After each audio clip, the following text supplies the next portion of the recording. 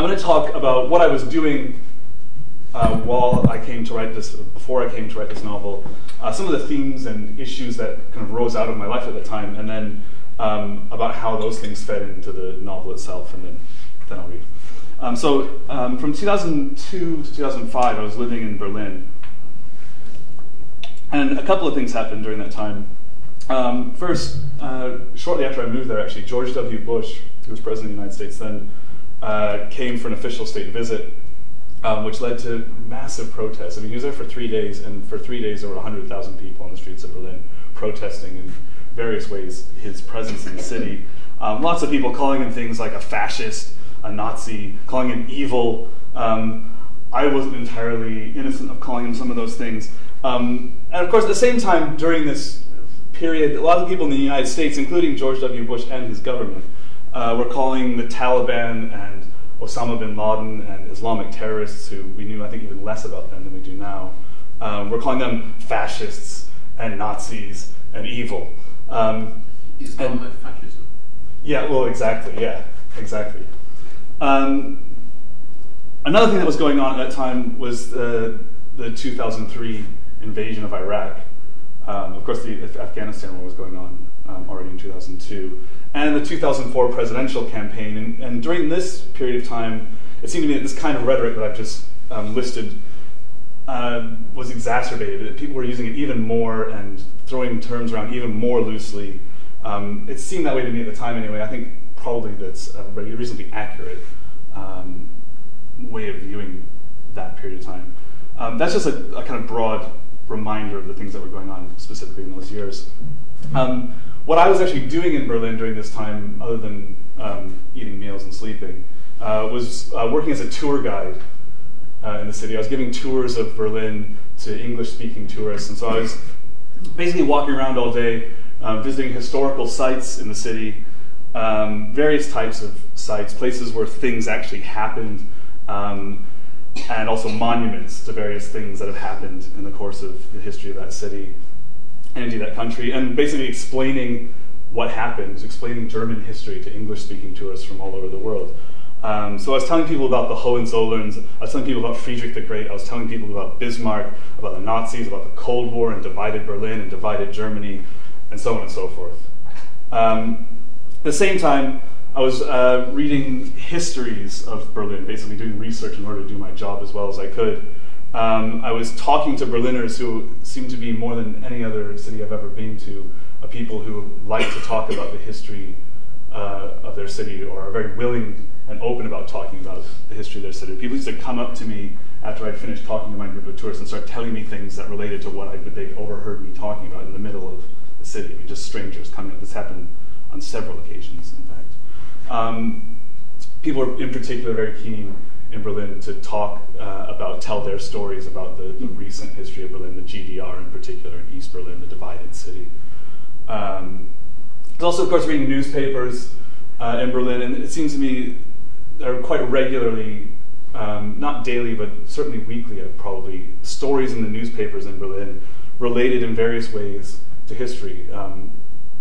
Reports of World War II bombs that are dug up on building sites or found at the bottom of lakes, which happens so often that they basically only merit a short paragraph these days in the newspapers. But because the city is being rebuilt, it was being dug up all the time, lots of bombs being found. I mean, they said they found in London as well, but it was happening with astonishing regularity in Berlin.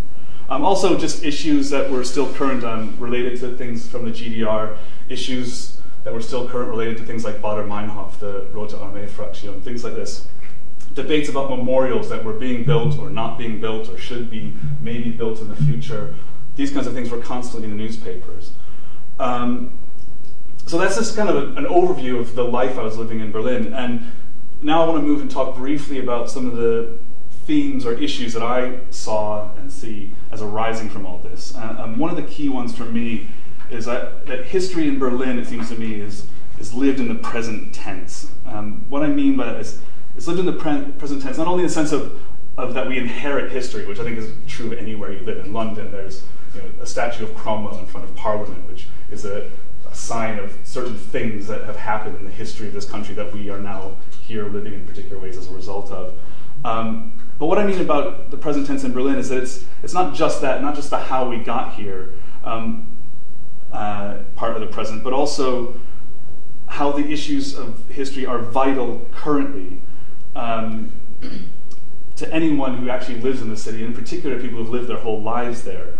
How these people construct a sense of their selves as political, historical people, and also as private individuals. I think that issue is particularly complicated if you think of someone who lived in the GDR in light of Stasi files and the kind of spying that went on. Your sense of yourself as a private individual is a much more complicated thing than if you're like me and you grew up in the suburbs of Chicago. Your sense of yourself as a private individual is a much safer, stable thing in a lot of ways. What I'm trying to suggest is, in maybe a term that I would use to codify this, is that I think Berlin often seems like a hyper-historical city. History is always there, right in front of you, and you're kind of living with it all the time. And I think the next 2 points I'd like to make are kind of illustrations of what I mean exactly by that.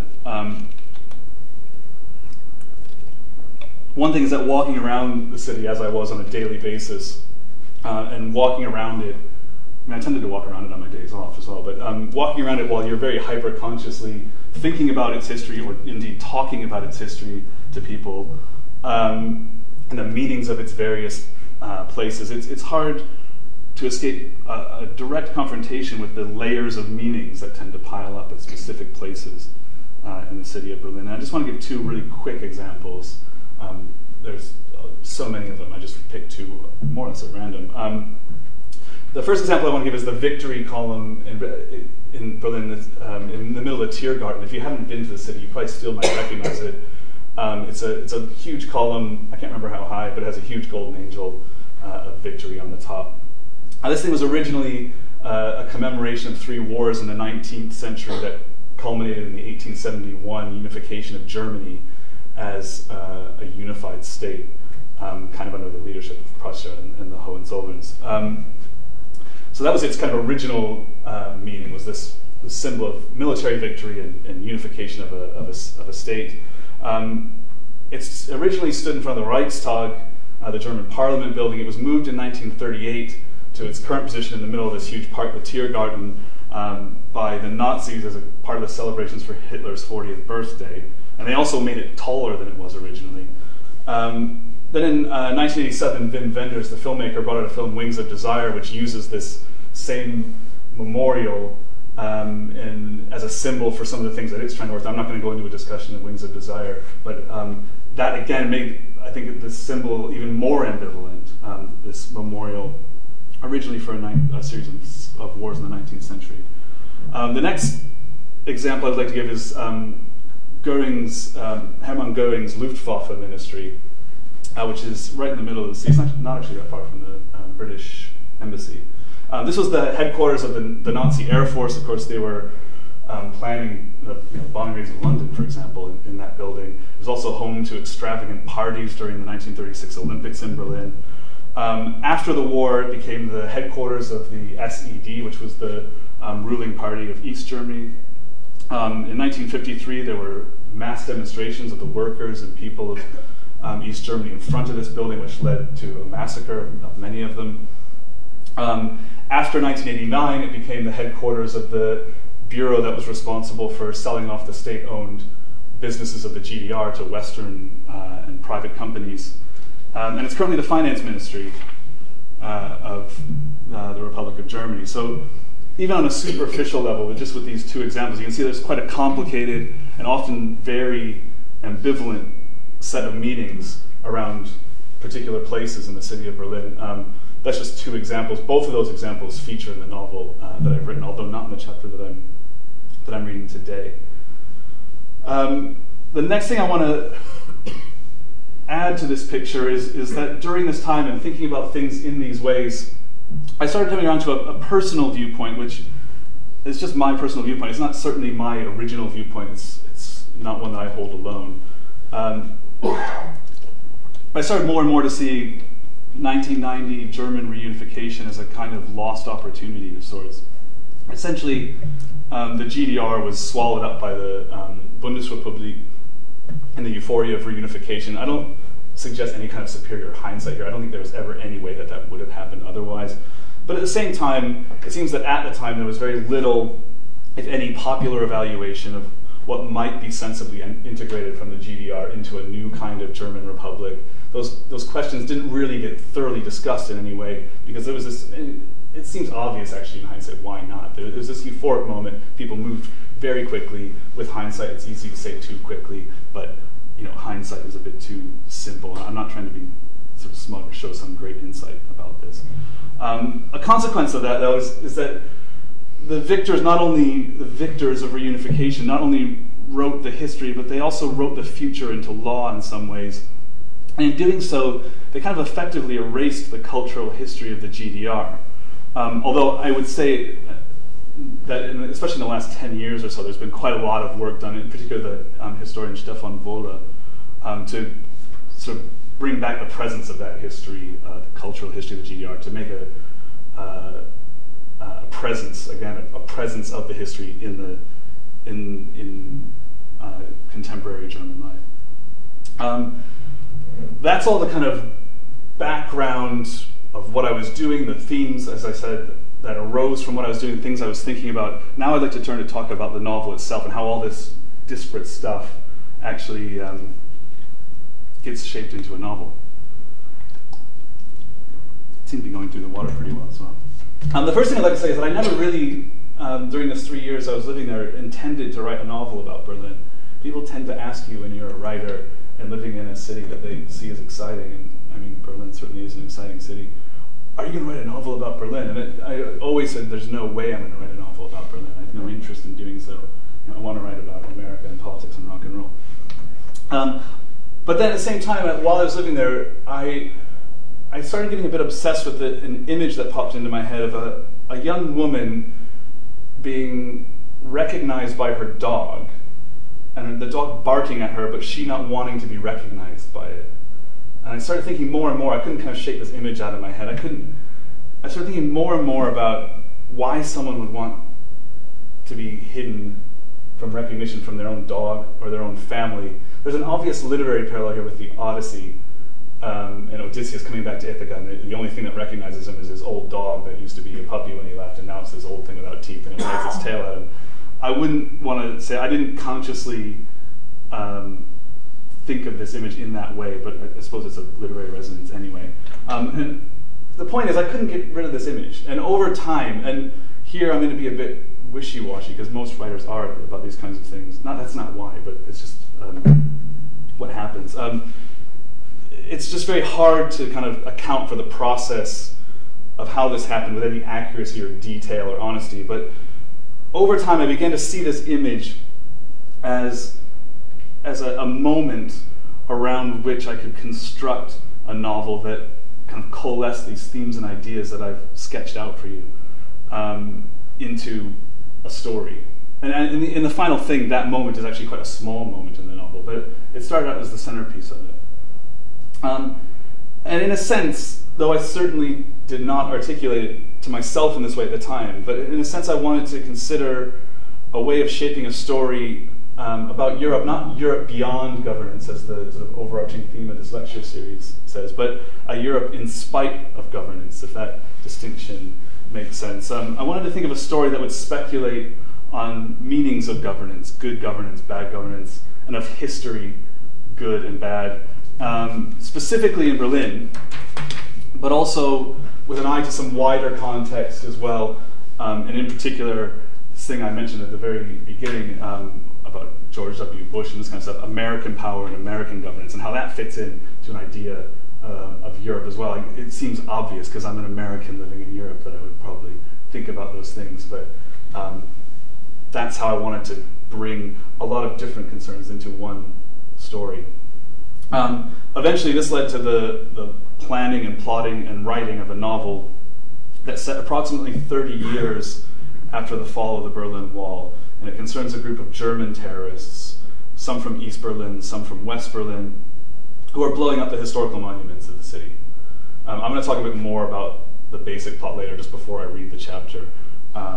But just before I do that, I want to talk about this idea of memory between literature and history, because that's what it says on the projection.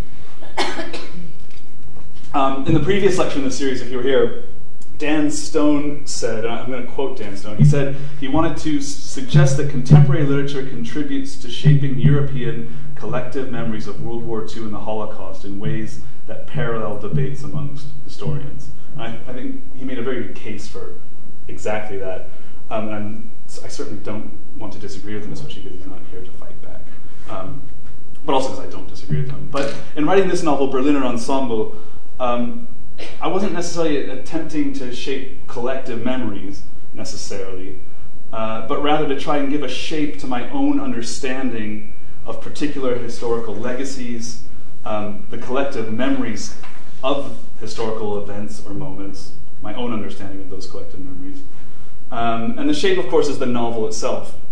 The story it tells, the themes that arise in different forms across the novel, and the ways in which that combination of things confirms, challenges, and complicates, hopefully, various understandings of those events, memories, and legacies. I'm not trying to particularly be full of myself or a jerk or anything, but that's the kind of ambitious challenge, and it seemed ambitious to me at the time, and still does, actually, that I set for myself with this novel, not necessarily with a view to affecting anybody else's understanding, except for my own, again, to give shape to my own understanding of all these disparate ideas kind of flying around me and that I was trying to process.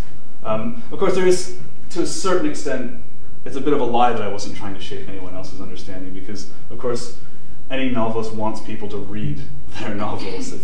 It's why you pursue publication and so on. But also, because that's the part of the contribution that any novel makes to contemporary debates that Dan Stone was talking about.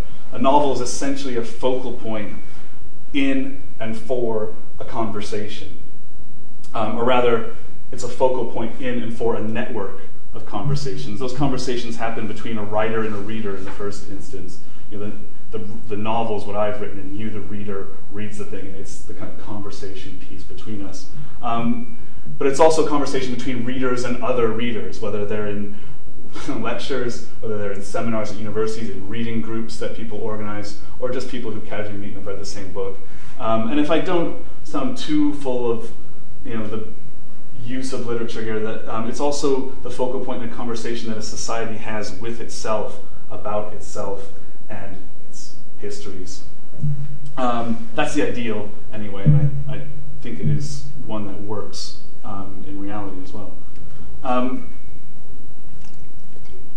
That's quite a lot of, as I said, it's quite an ambitious thing to want to do with a novel. So then there's a kind of practical question of how did I want to accomplish these things by sitting down at a computer every day and typing words into it.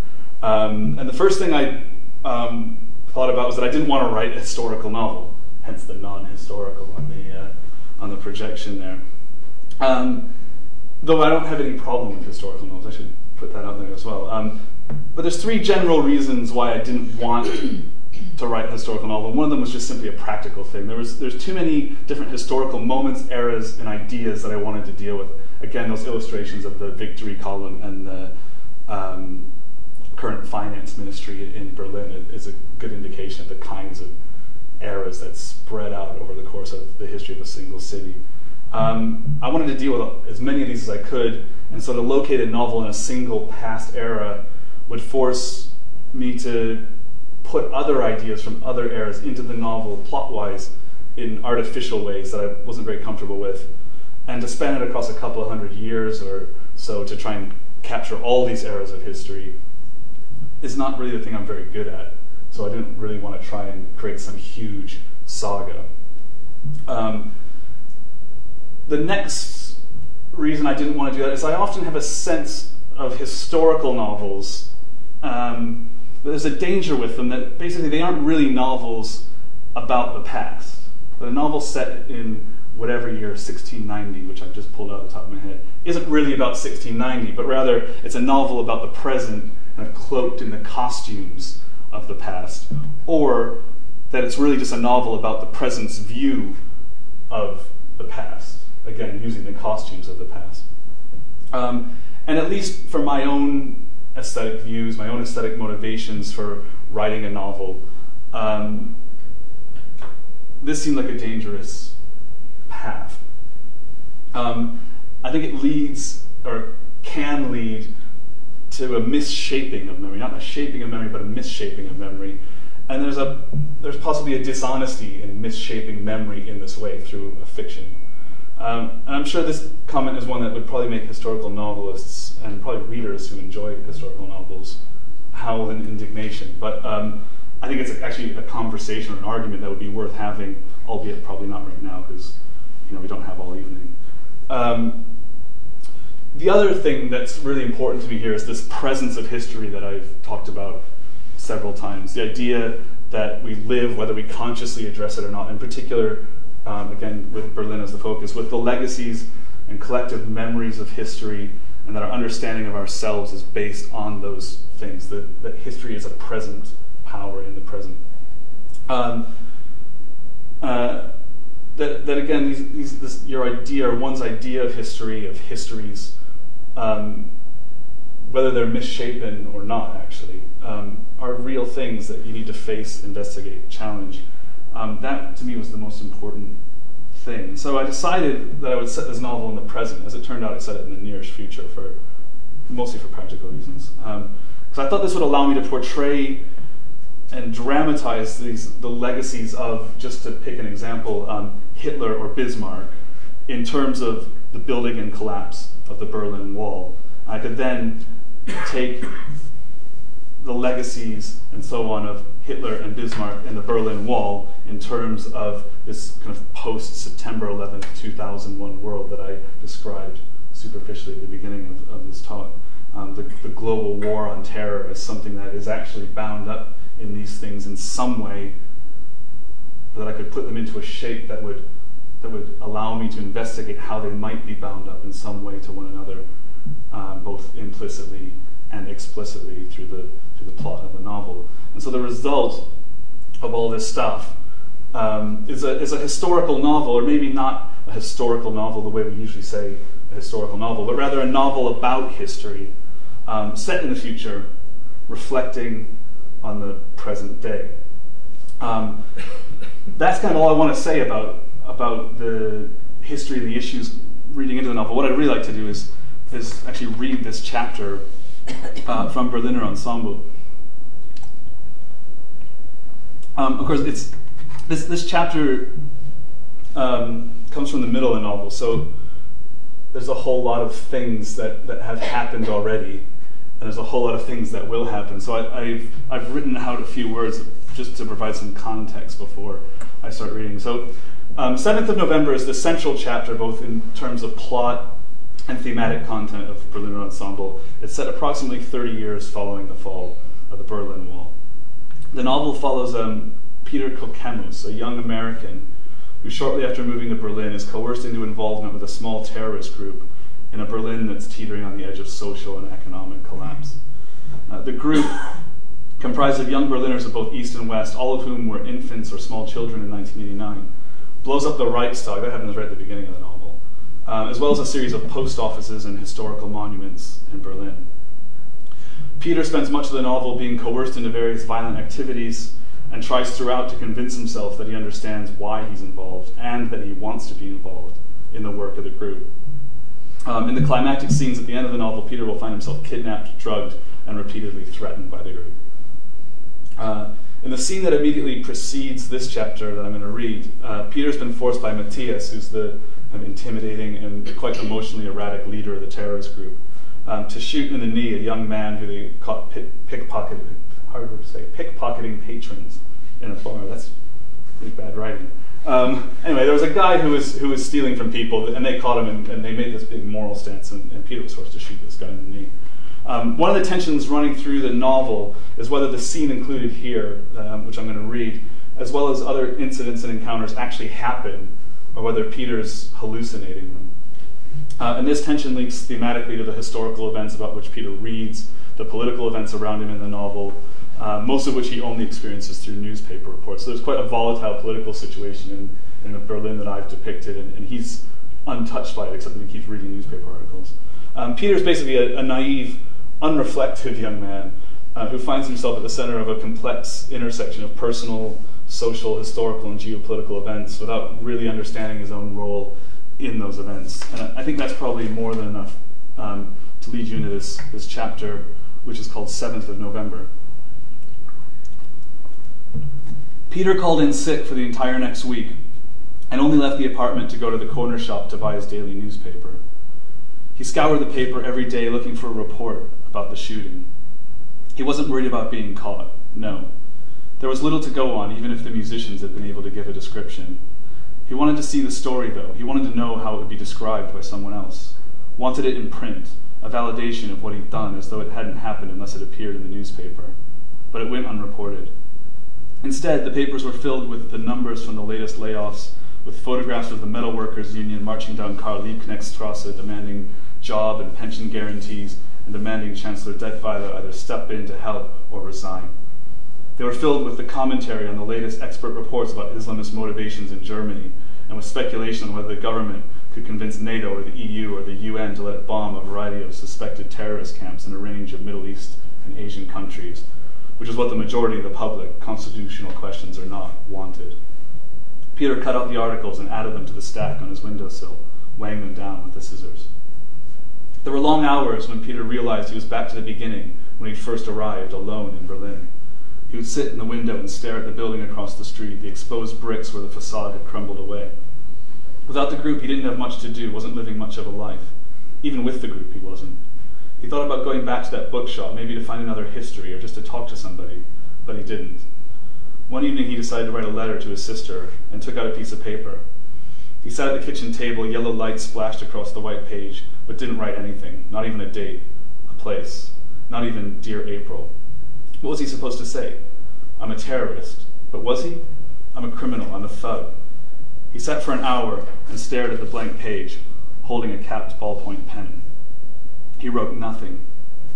After an hour, he crumpled the empty sheet and tossed it onto the windowsill, opposite his stack of clippings. Other days he looked at the dates on the newspaper mastheads and wondered how long before Matthias and Joachim returned and someone knocked on his door to tell him it was time to do something. And this was only the first few days. He might have to sit alone, he realized, for a month, for 2 or 3 months. He wanted to go to the apartment in Christinenstrasse. He wanted to see if Heike was there, but he knew he couldn't. He knew she'd be furious if he showed up, or maybe she wouldn't, but Matthias would find out, and Matthias would be furious, and Matthias had the gun. And so, Peter found himself taking to the sidewalks again, wandering the densely packed streets of Prenzlauer Berg and up into Pankow to Wedding. He didn't take the history book with him any longer, he just walked, looking at the city as it was, not as it had been, or without trying to imagine how it had been. Every bench seemed occupied by someone in worn-out clothes, or wrapped in a ragged sleeping bag, young and old, faces gray with the Berlin air. Another day he might walk past the chipping paint of the East Side Gallery murals and over the bridge, the filthy river spread underneath into Kreuzberg. On each of these walks he would pass at least one blown-out post office, not on purpose. He didn't know where the others had placed their bombs, and sometimes it didn't occur to him that he was returning to his own bomb sites. But he would turn a corner, and there was the crime scene tape, the plywood hoardings, sometimes plastered with posters advertising concerts, clubs, or other events, as though these blank spaces were just billboards. Peter would step around the torn-up concrete and look at the black streaks that radiated across the stone buildings. People passed by and didn't even glance at it, or at him. Matthias had said their violence would crawl between people's memories, perceptions of their city, but these blackened post offices were no constant reminder of terror. They'd already melted into the background, part of the shifting landscape, too unimportant in comparison with the need to find a job, the need to feed the children, the need for another drink.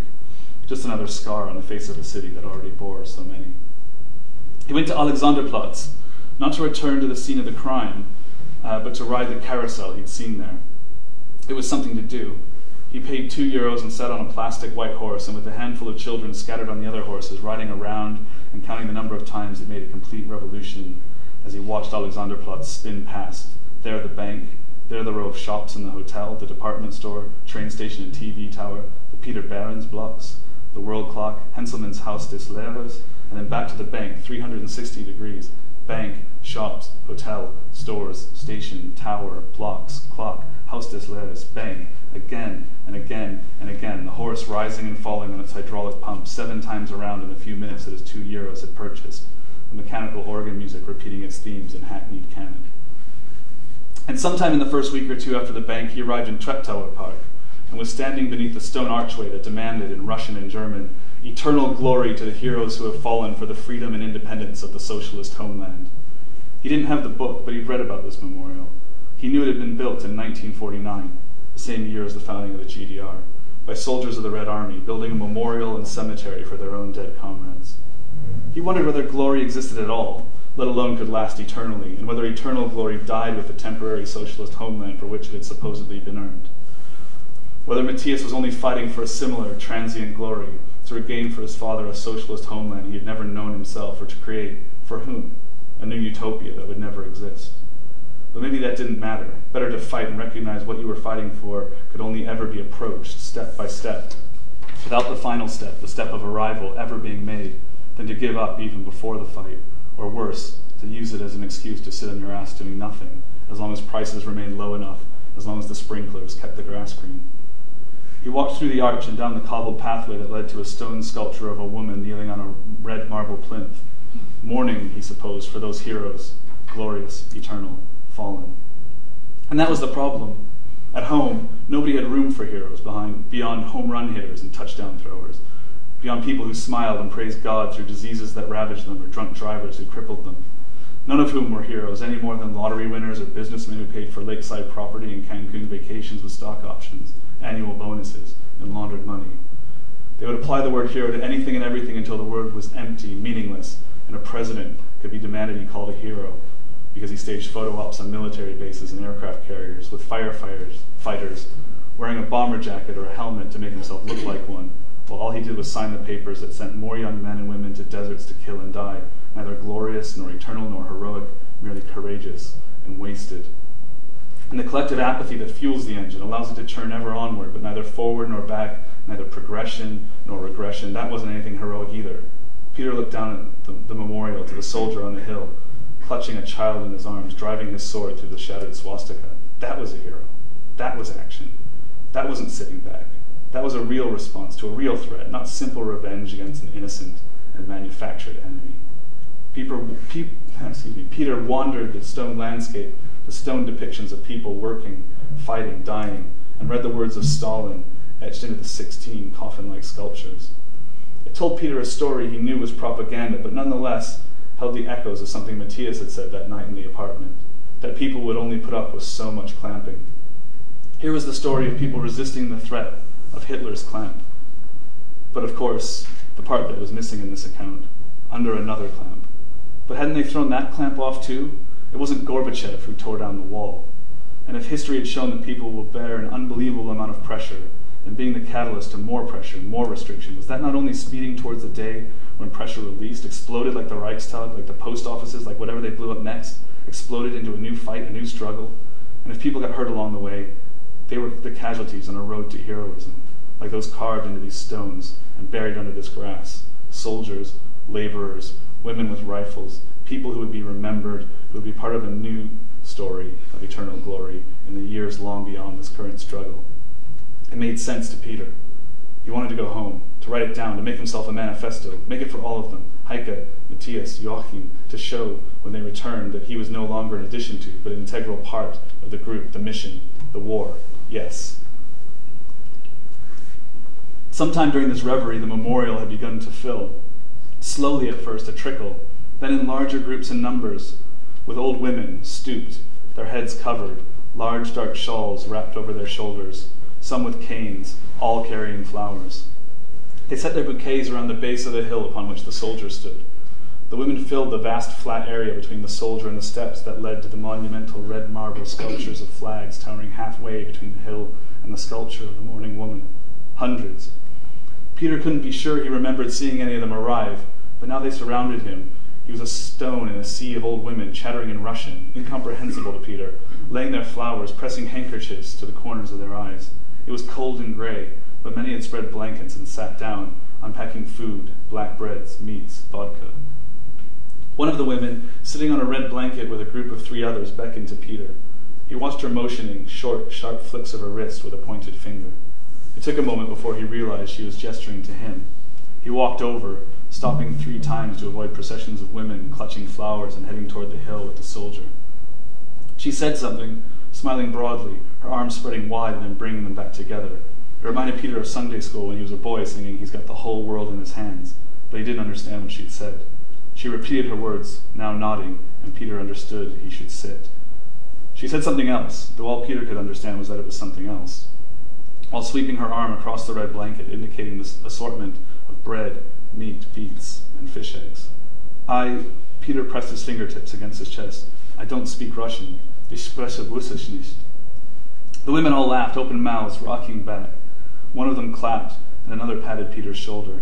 The one who had called him over repeated whatever she'd said in Russian, pointed with both hands, palms up at the food, indicated Peter again and mimed putting food in her mouth. "Eat, American friend," she said in a thick accent. Peter took a slice of the black bread and spread a small spoonful of the fish eggs onto it. The women watched Peter take the first bite, studying his expression as though waiting for the next bingo number. He nodded and chewed and swallowed. "It's good," he said. "It's good," they repeated as a broken chorus. The woman to his right patted his shoulder again, and they all began eating, talking to each other between bites, gesturing to Peter to continue eating. There weren't any cups, but the women passed a bottle of vodka as though it were a joint, taking a swig, continuing conversation, waving the bottle, taking another swig, and passing it along to the next woman. The entire square between the marble flags and soldier was littered with flowers and picnicking women, the seagull sounds of their chatter filtering up into the trees that ring the memorial. It was like the 4th of July, Peter thought, except it was the 7th of November, a different celebration of nationhood, and a late autumn afternoon, so the sky was dark with clouds, the trees were mostly leafless, and the celebrants, rather than wearing shorts and t-shirts, were wrapped in the wool coats, shawls, and fur hats of autumn. No stars, no stripes, no hammers, no sickles. Old women who had laid flowers and were now sharing bread and meat and drink and conversation. And although there were no fireworks, the chatter was loud, the conversations animated enough that nobody heard the far-off shouts, and nobody heard them get louder. Nobody paused to decode what was being said until it was too late. The men appeared on the terrace above the square, the marble hammer and sickle flags as their backdrop, as they stood and waited. It was several minutes before Peter and the women noticed them, but when they did, the noise dissipated like a wave retreating from a beach, unrolling from one end to the other until the silence was cut only by an airplane passing high above. It was hard to tell how many there were. Only a few rows could be seen from the lower level. Most of them were shaven-headed and wearing regulation uniform of white t-shirt, blue jeans, red suspenders, white laces on black boots. But some were wearing suits, looked no different than any banker or lawyer on his way to work.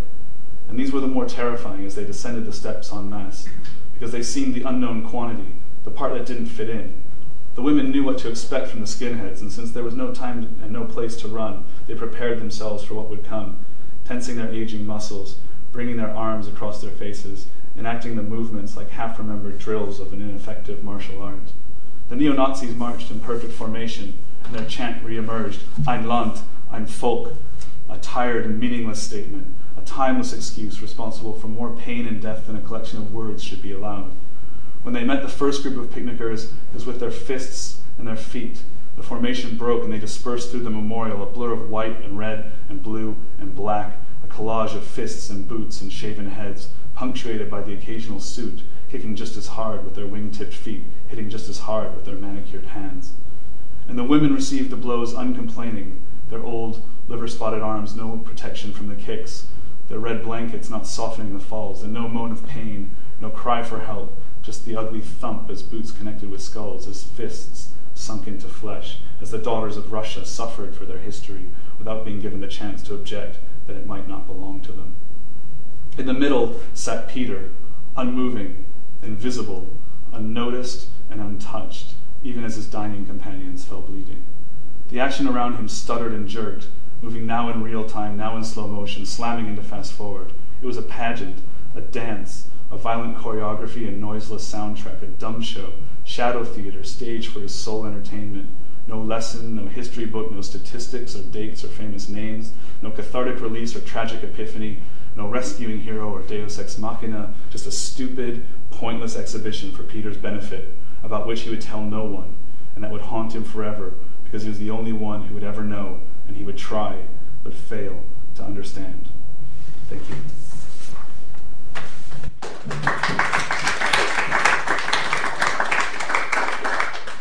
Thank you. Questions, thoughts, responses, comments, worries, Gripes. gripes? Thank you very much indeed. It brought back Berlin in a very graphic way. Can you elucidate more specifically what the 7th of November is? When I read the programme, I thought you had been referring obliquely to the fall of the wall. But Oh no, that's the 9th of November. Yes, yeah. right. The 7th of November is the anniversary of the October Revolution, which actually, when I got to this part, this scene was kind of another one of these focal points for the novel from quite early on in the planning of it, and when I got to it, I wasn't quite sure where I wanted to happen in terms of a calendar. And I thought about the 9th of November, except that seemed a bit too neat and therefore a bit cheap. Because the 9th of November, actually just as a date, has these layers of history that I was talking about as well, because it's the anniversary of Kristallnacht. Hitler's failed putsch was also on the 9th of November. And of course the wall coming down. And so that date is important. The fall of the wall is such a central thing in the novel. It seemed cheap to do it then. I would have preferred in some ways to do it in May, on the 9th of May, which is the end of the war, and is when actually Russians do put flowers at this memorial in Berlin. As it happened in the plotting of the novel, I got to this part and it was November, and I was fortunate enough to not have to change a lot of stuff around. The 7th of November came up in my head as one of the dates I could use, and use it as another historical marker. But it's never mentioned as such explicitly in the novel anywhere else either. But that's and in the year 2020, I think that's when your novel's set. Roughly, yeah. It's never actually named, but yeah. Would there be still a hangover of elderly Russian women in Berlin? I think so. I mean, really elderly at that stage. If they're going to be people who actually experienced the Second World War, though I don't think these women necessarily would have had to. There's quite a large Russian population in Berlin, and I don't think they're going to be going anywhere ever, really. I mean, like most immigrant populations in most places. So, I mean, it's an exaggeration. I wouldn't want to give the impression that this novel is about realism, because it certainly isn't. But I think, yeah, there wouldn't be hundreds necessarily there. There would be plausibly tens or 20s. Well, it's related to the novel, but I was just thinking of the theme of history of memory in Berlin. Yeah. I just wondered what the interesting, important event which happened is that, of course, in 1950, of course, the communist authorities were trying to obliterate memory by demolishing the Kaiser's palace. Mm-hmm. That's a really interesting one, because now it's come back round, and they've demolished. They've demolished the Palast der Republik, which is a real shame, I think. Again, it's like a lost opportunity, and there's a long-term plan to rebuild a replica of the old Kaiser Palace, which no one quite is sure what they're going to use it for. They don't have a Kaiser to put in it. It's been, with a straight face, suggested it become a shopping mall, which geographically I guess would make sense. It's in the middle of town and lots of tourists pass through, but it's one of those weird things, I think it sustained quite a bit of damage in the Second World War, but I mean, it was a huge building. There's not enough to destroy it, and then, it was obviously a political motivation to blow it up, and they said as much at the time. I don't know whether then erasing the one thing they built in place of it is any more or less good than what they did. It seems like it's kind of too wrong. It's not quite making it right to my mind. But except for one bit, they left one bit standing. Oh yeah, the Karl Liebknecht balcony. Yeah. That's I'm just interested in the whole thing. Made me think of the history of memory is obviously the new communist regime wanted to obliterate Yeah. The memory of the Kaiser. At the very beginning of this novel, the day after Peter arrives in Berlin, he actually walks past that site, and they're digging the foundation for the new palace, and he's looking at the architect's drawings and thinking there's no way they're ever going to finish this thing. So yeah.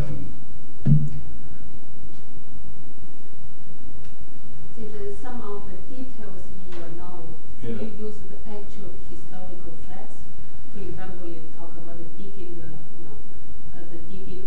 the newspaper.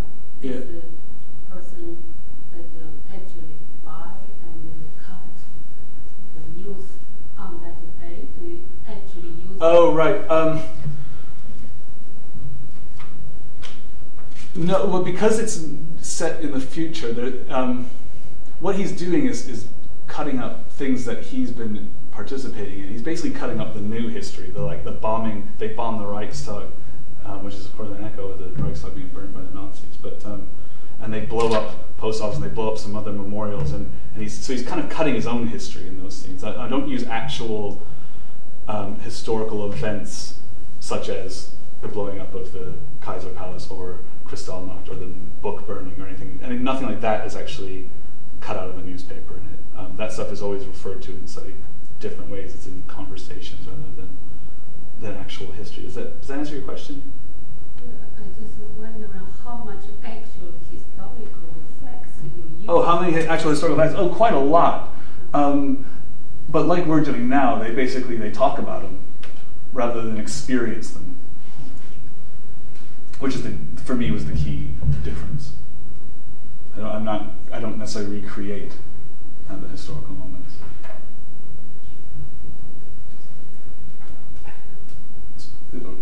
Did you have your hand up? Sorry. Yeah.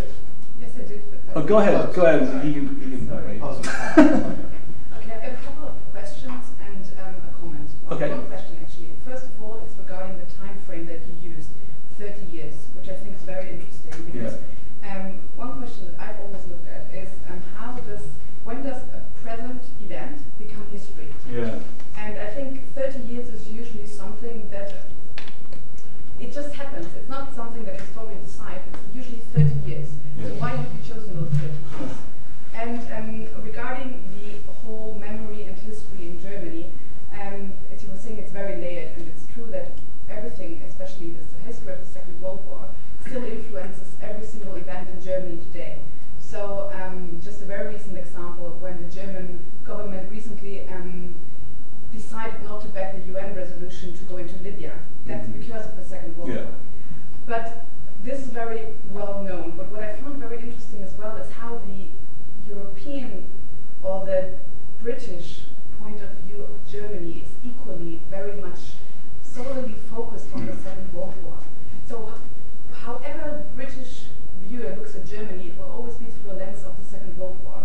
So what I found very interesting, if you go to any bookshop in the UK, you'll find shelves of Second World War history, but maybe one on the colonial history, which is much, much longer. So I think that it would be really interesting to look at how British history looks at German history from a meta perspective. Yeah, this was my comment, so maybe you can tell me something about the 30 years. The 30 years, yeah, I was just reminding myself the question. I'm not sure my answer will be entirely satisfying. Part of it was, I guess it relates to, I'm going to answer it in a long way that might still be unsatisfying. As I said briefly before I started the reading, I wanted to set it, I intended to kind of set it in the present tense, and then the present day is written in the past tense. And I quickly decided not to, I think because Merkel was elected not long after I started actually writing this, writing the manuscript, and I thought it seemed a bit disingenuous to. I didn't want to like make out that when the stuff that happens in the present tense of the novel was somehow being like blamed on her. So I wanted to kind of almost make it ahistorical in that respect. So I decided, okay, I'll set it a bit in the future. And then I thought, well, 30 years was basically, not much more thought was put into it, other than perhaps it's implicitly exactly what you were raising, that it was long enough, but not too long, and the people who are the protagonists of the novel are the right age. Because I didn't want them to be the old women at Treptower Park who would have been adults watching the Berlin Wall coming down, or maybe chipping at it themselves, or running through Bonhoeffer Strasse. I wanted them to be people who really had no actual, conscious experience of this thing. They all talk in the novel about being held, like they have photographs of their parents holding them as babies by the wall, and one of them is from Rostock, and her parents drove down that day, and that kind of stuff. And so it was again, I think this is maybe just implicitly confirming what you're saying, is that their own personal claim to it was minimal. But the cultural claim was a bit more at the center of it. They're inheritors of this stuff rather than the actors in the history of everything, really, including the Berlin Wall. Which I think interesting. I think you're maybe right about this 30 years thing, but thereabouts. On the other hand, there are some things that are just so obviously part of history immediately. Something like the Berlin Wall coming down it was like a historical event as it was happening in some strange way.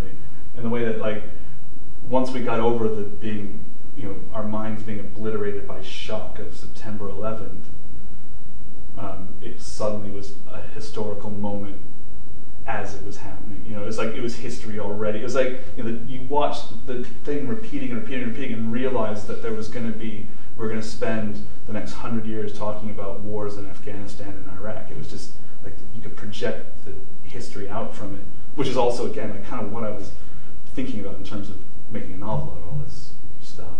But I think there's a difference between an event happening and it's clear it's history. Yeah. Like the Arab revolutions now, they're history. Mm-hmm. But how they're being remembered and when they start being remembered. Yeah. So for instance, when the wall came down, just an example, I was in school. Yeah. I didn't know anything about it in Germany. We were not taught about it. And funnily enough, I found out about it, like about what it actually meant, when I was traveling through Latin America, when people asked me and I realized, how come I don't even know anything about it? So because we haven't started, it wasn't part of our school curriculum. So it's something very interesting when an event starts being remembered. Yeah, absolutely. I found it. I was in Weimar last week, and one of the interesting things is that you can sit there in a bus stop and catch a bus to Buchenwald. You can go to Munich and catch a bus to Dachau, and you would have thought that if somebody was almost as a counterfactual to your thesis or your storyline, is that if somebody was sort of going to erase a memory, the people who haven't erased Buchenwald are remembering it from before it was notorious for being a concentration camp. Yeah. So that the people of Weimar, when they're looking at the word Buchenwald, are not creating, as it were, the same image. I mean, it was quite chilling. I was sitting there, and a bus comes along and it says Buchenwald, and you sort of go, my word, this is extraordinary. And when you think of the British experience, when we had a nuclear experience up in the northwest, and the nuclear power station was renamed, as it were, to reshape, as it were, or to obliterate the memory. And it just seems to me that the idea of a single memory, if you're talking about, you blow up this post office because there's a single memory. Yeah. I'm not so sure about that. Well, no, neither am I. And it's always about multiple memories. I totally agree with you. Actually, they rename all the streets in Berlin. They've gotten so many renames. I don't think anyone knows. Well, everyone does know, but my little act of subversion was to just rename the streets back to some of their old East German names for fun. No one will ever notice. Actually, interestingly enough, again in Weimar, the East German names are still kept there. Thorn Street and Strasse and stuff like that. And that is really quite. Every place is associated with somebody very young, Gertrude Schiller, but also the dignitaries from the GDR. Yeah, could you comment about this phenomenon known as nostalgia? Yeah. Do you want me to comment? Yeah, because I don't know this about it, but I don't know much about it. I know. But well, yeah, I could blow a lot of hot air about that for a long time. I mean, but I guess I was alluding to its slightly more. Well, I don't know. How do I start answering? Let me just answer it in a slightly obnoxious way. Is this when? I mean, I'm not meaning to be rude, but and I don't think I will be, because I'm polite. It's a complicated thing because it seems to all be centered on this film, Goodbye Lenin, and it seems to me, to some degree, misunderstandings of that film. This is the obnoxious part. This guy whose name constantly escapes me, who made The Lives of Others. von Donnerschmal. Yeah, something like that. A guy who is a very privileged man from West Germany, who recreated. Maybe this points to my issue with. Again, you're going to get a much longer answer than you bargained for. My problem with kind of historical fiction is, he made this thing that is just it looks just like East Berlin in the time that it's set in the 80s, and basically has a single-minded thing of saying the East Germans were horrible. But in an interview, this is the obnoxious part, he said, well, all these films are being made about East Germany, like Goodbye Lenin, which is actually also directed by a West German, that show the GDR as though it were a fun place, and I want to correct that. And that seems to be a misunderstanding of that film, because the nostalgia for it is a nostalgia for products, first of all, mostly. It's Spreewaldgurken, which are really good actually, and still exist. It's one of these like domain marks. And actually the opening scene of that film is a woman, collapsing in front of a police action against peacefully demonstrating citizens, and her son not being allowed to attend to her. That doesn't strike me as a fun-loving portrayal of the East German state, particularly. But it was also kind of the beginning point of this thing I alluded to briefly in my preamble about the erasure of the culture of this country that existed for 40 years, and it was in some ways a willful erasure of it, and people wanting to claim that back. And I think the first impulse was to do it in a nostalgic way. I think that's reasonable and to be expected. And then the next steps, which, as I mentioned, one historian, Vola, who is to then start looking at it more seriously. And he wrote a great book called, what is it called? It's a history of everyday life in East Germany. It's like 600 pages of just, this is what people ate, and this is what happened when this changed, and they couldn't get coffee, so they drank this. And it's just, for some people, probably really tedious. For me, totally riveting. There's a museum of the GDR in Berlin now, which is a very new enterprise. And so I guess, this Ostologie is something that's still a bit complicated and has a tendency among some people to be misinterpreted. I think those people who misinterpret it tend to be people who don't have any experience of having lived in the place. I don't either, but as a friend of mine said, I had a nice childhood. I think the word that came to mind was carpetbagging. Mm. Carpetbagging, the way that the West took over the East was many similarities to the way the northern USA took over the South after the Civil War. Yeah. Question? Just this Life of Others, having grown up in East Germany, and people there all find that film quite controversial, because it presents a picture the West has already of the East, and makes this picture even stronger, because it is not,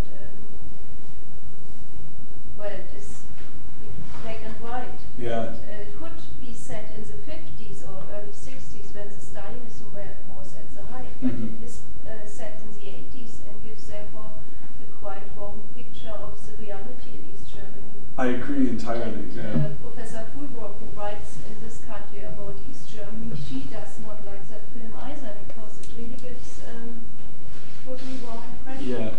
I agree entirely. I think almost anyone who's done a small amount of study about long discussion at a conference a couple of years ago with someone about it. And he said, he liked the fact that it looked like the Berlin he remembered, but everything else about it was pretty bankrupt. Ulrich Moore wasn't Aussie, wasn't he? Sorry? Ulrich Moore. Yeah. Actor. Was an Aussie, yeah. Wiesler. And he said, he said that how did he act it? Because he said he did it from his memory. That's what I read. When he was asked about it.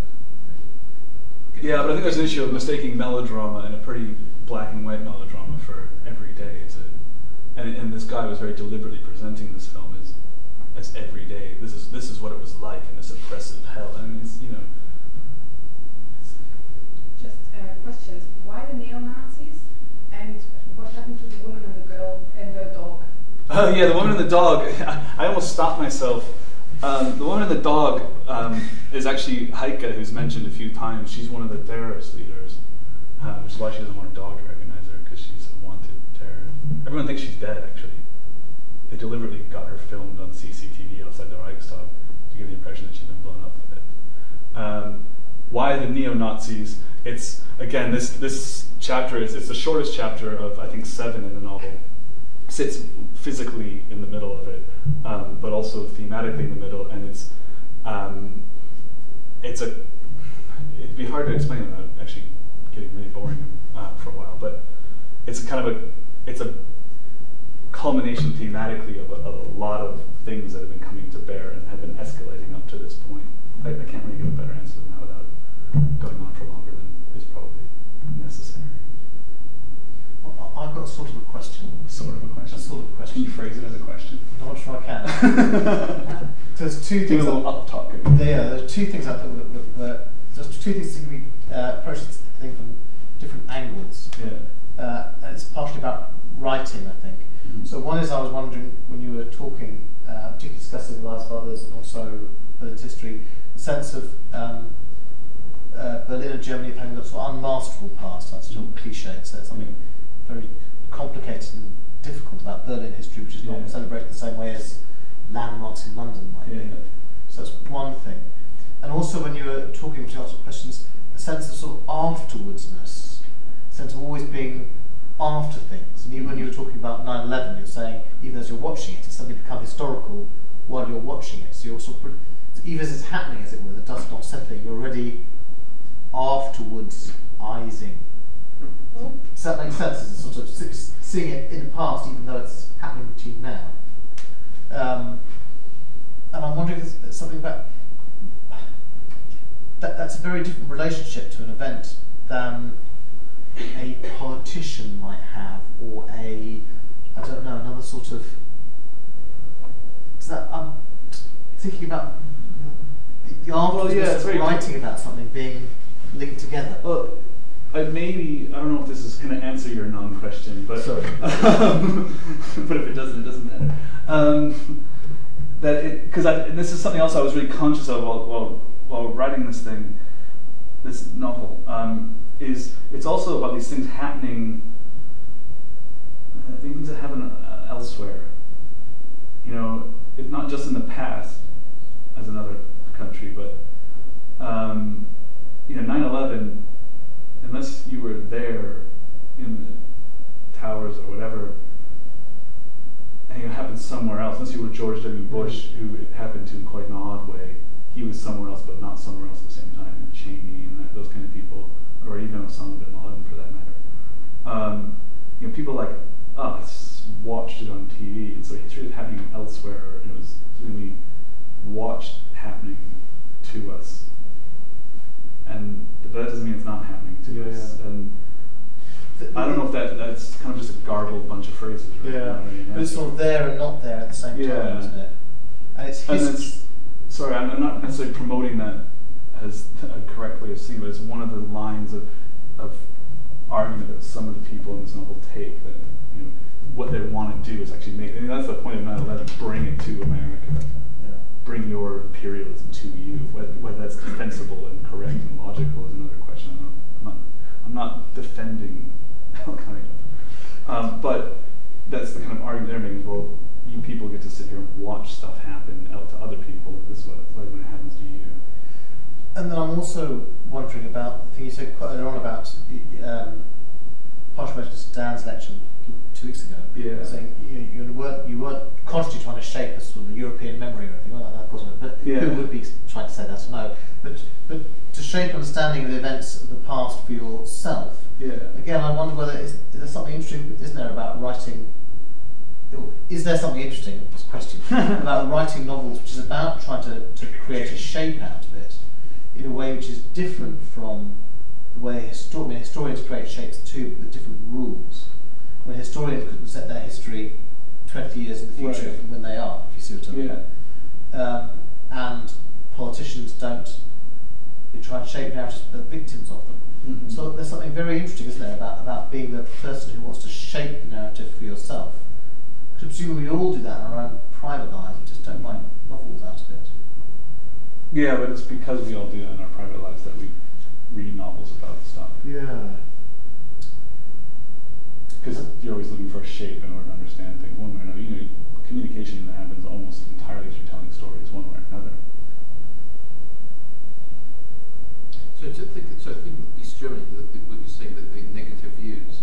So what I'm saying is, are there any East German novelists, in the light of the woman saying is, are they worth reading? East German novelists, as opposed to were they just conforming to the ones that actually existed in East Germany while East Germany was going. And the Christa Wolfs, I mean, is one of the sources that Christa Wolf was to an extent the books that she wrote at the time was a famous one, I forget now, 1963.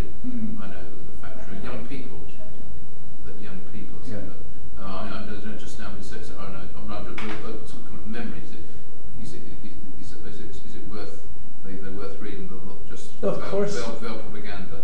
Oh no, I don't. Not necessarily. I mean, I'm not an expert in East German literature or German literature at all, to be honest.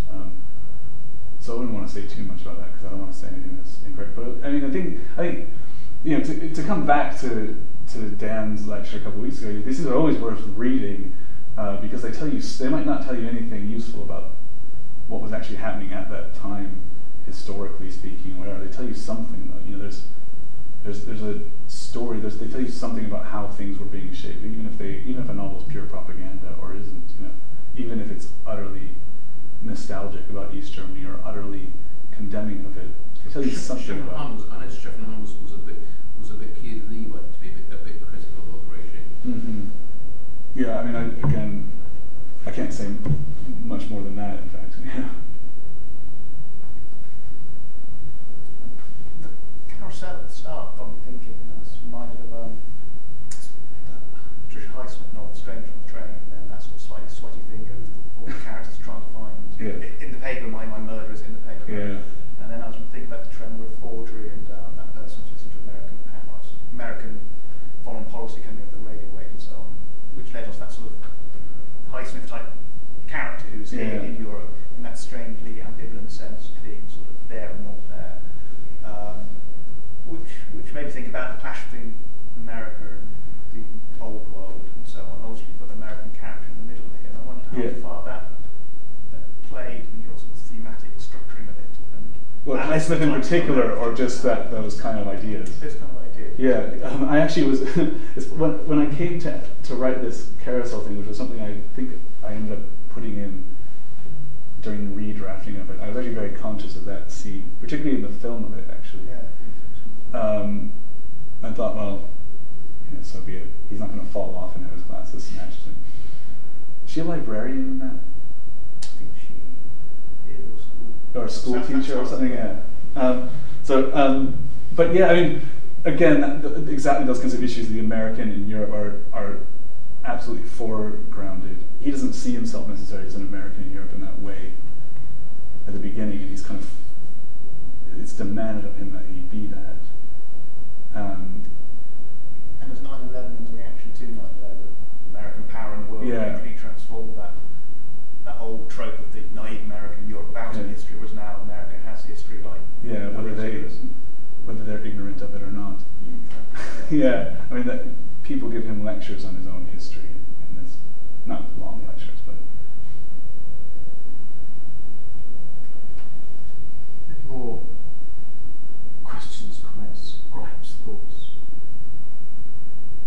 I'd like to thank Doug for a really interesting reflection on his work and for reading.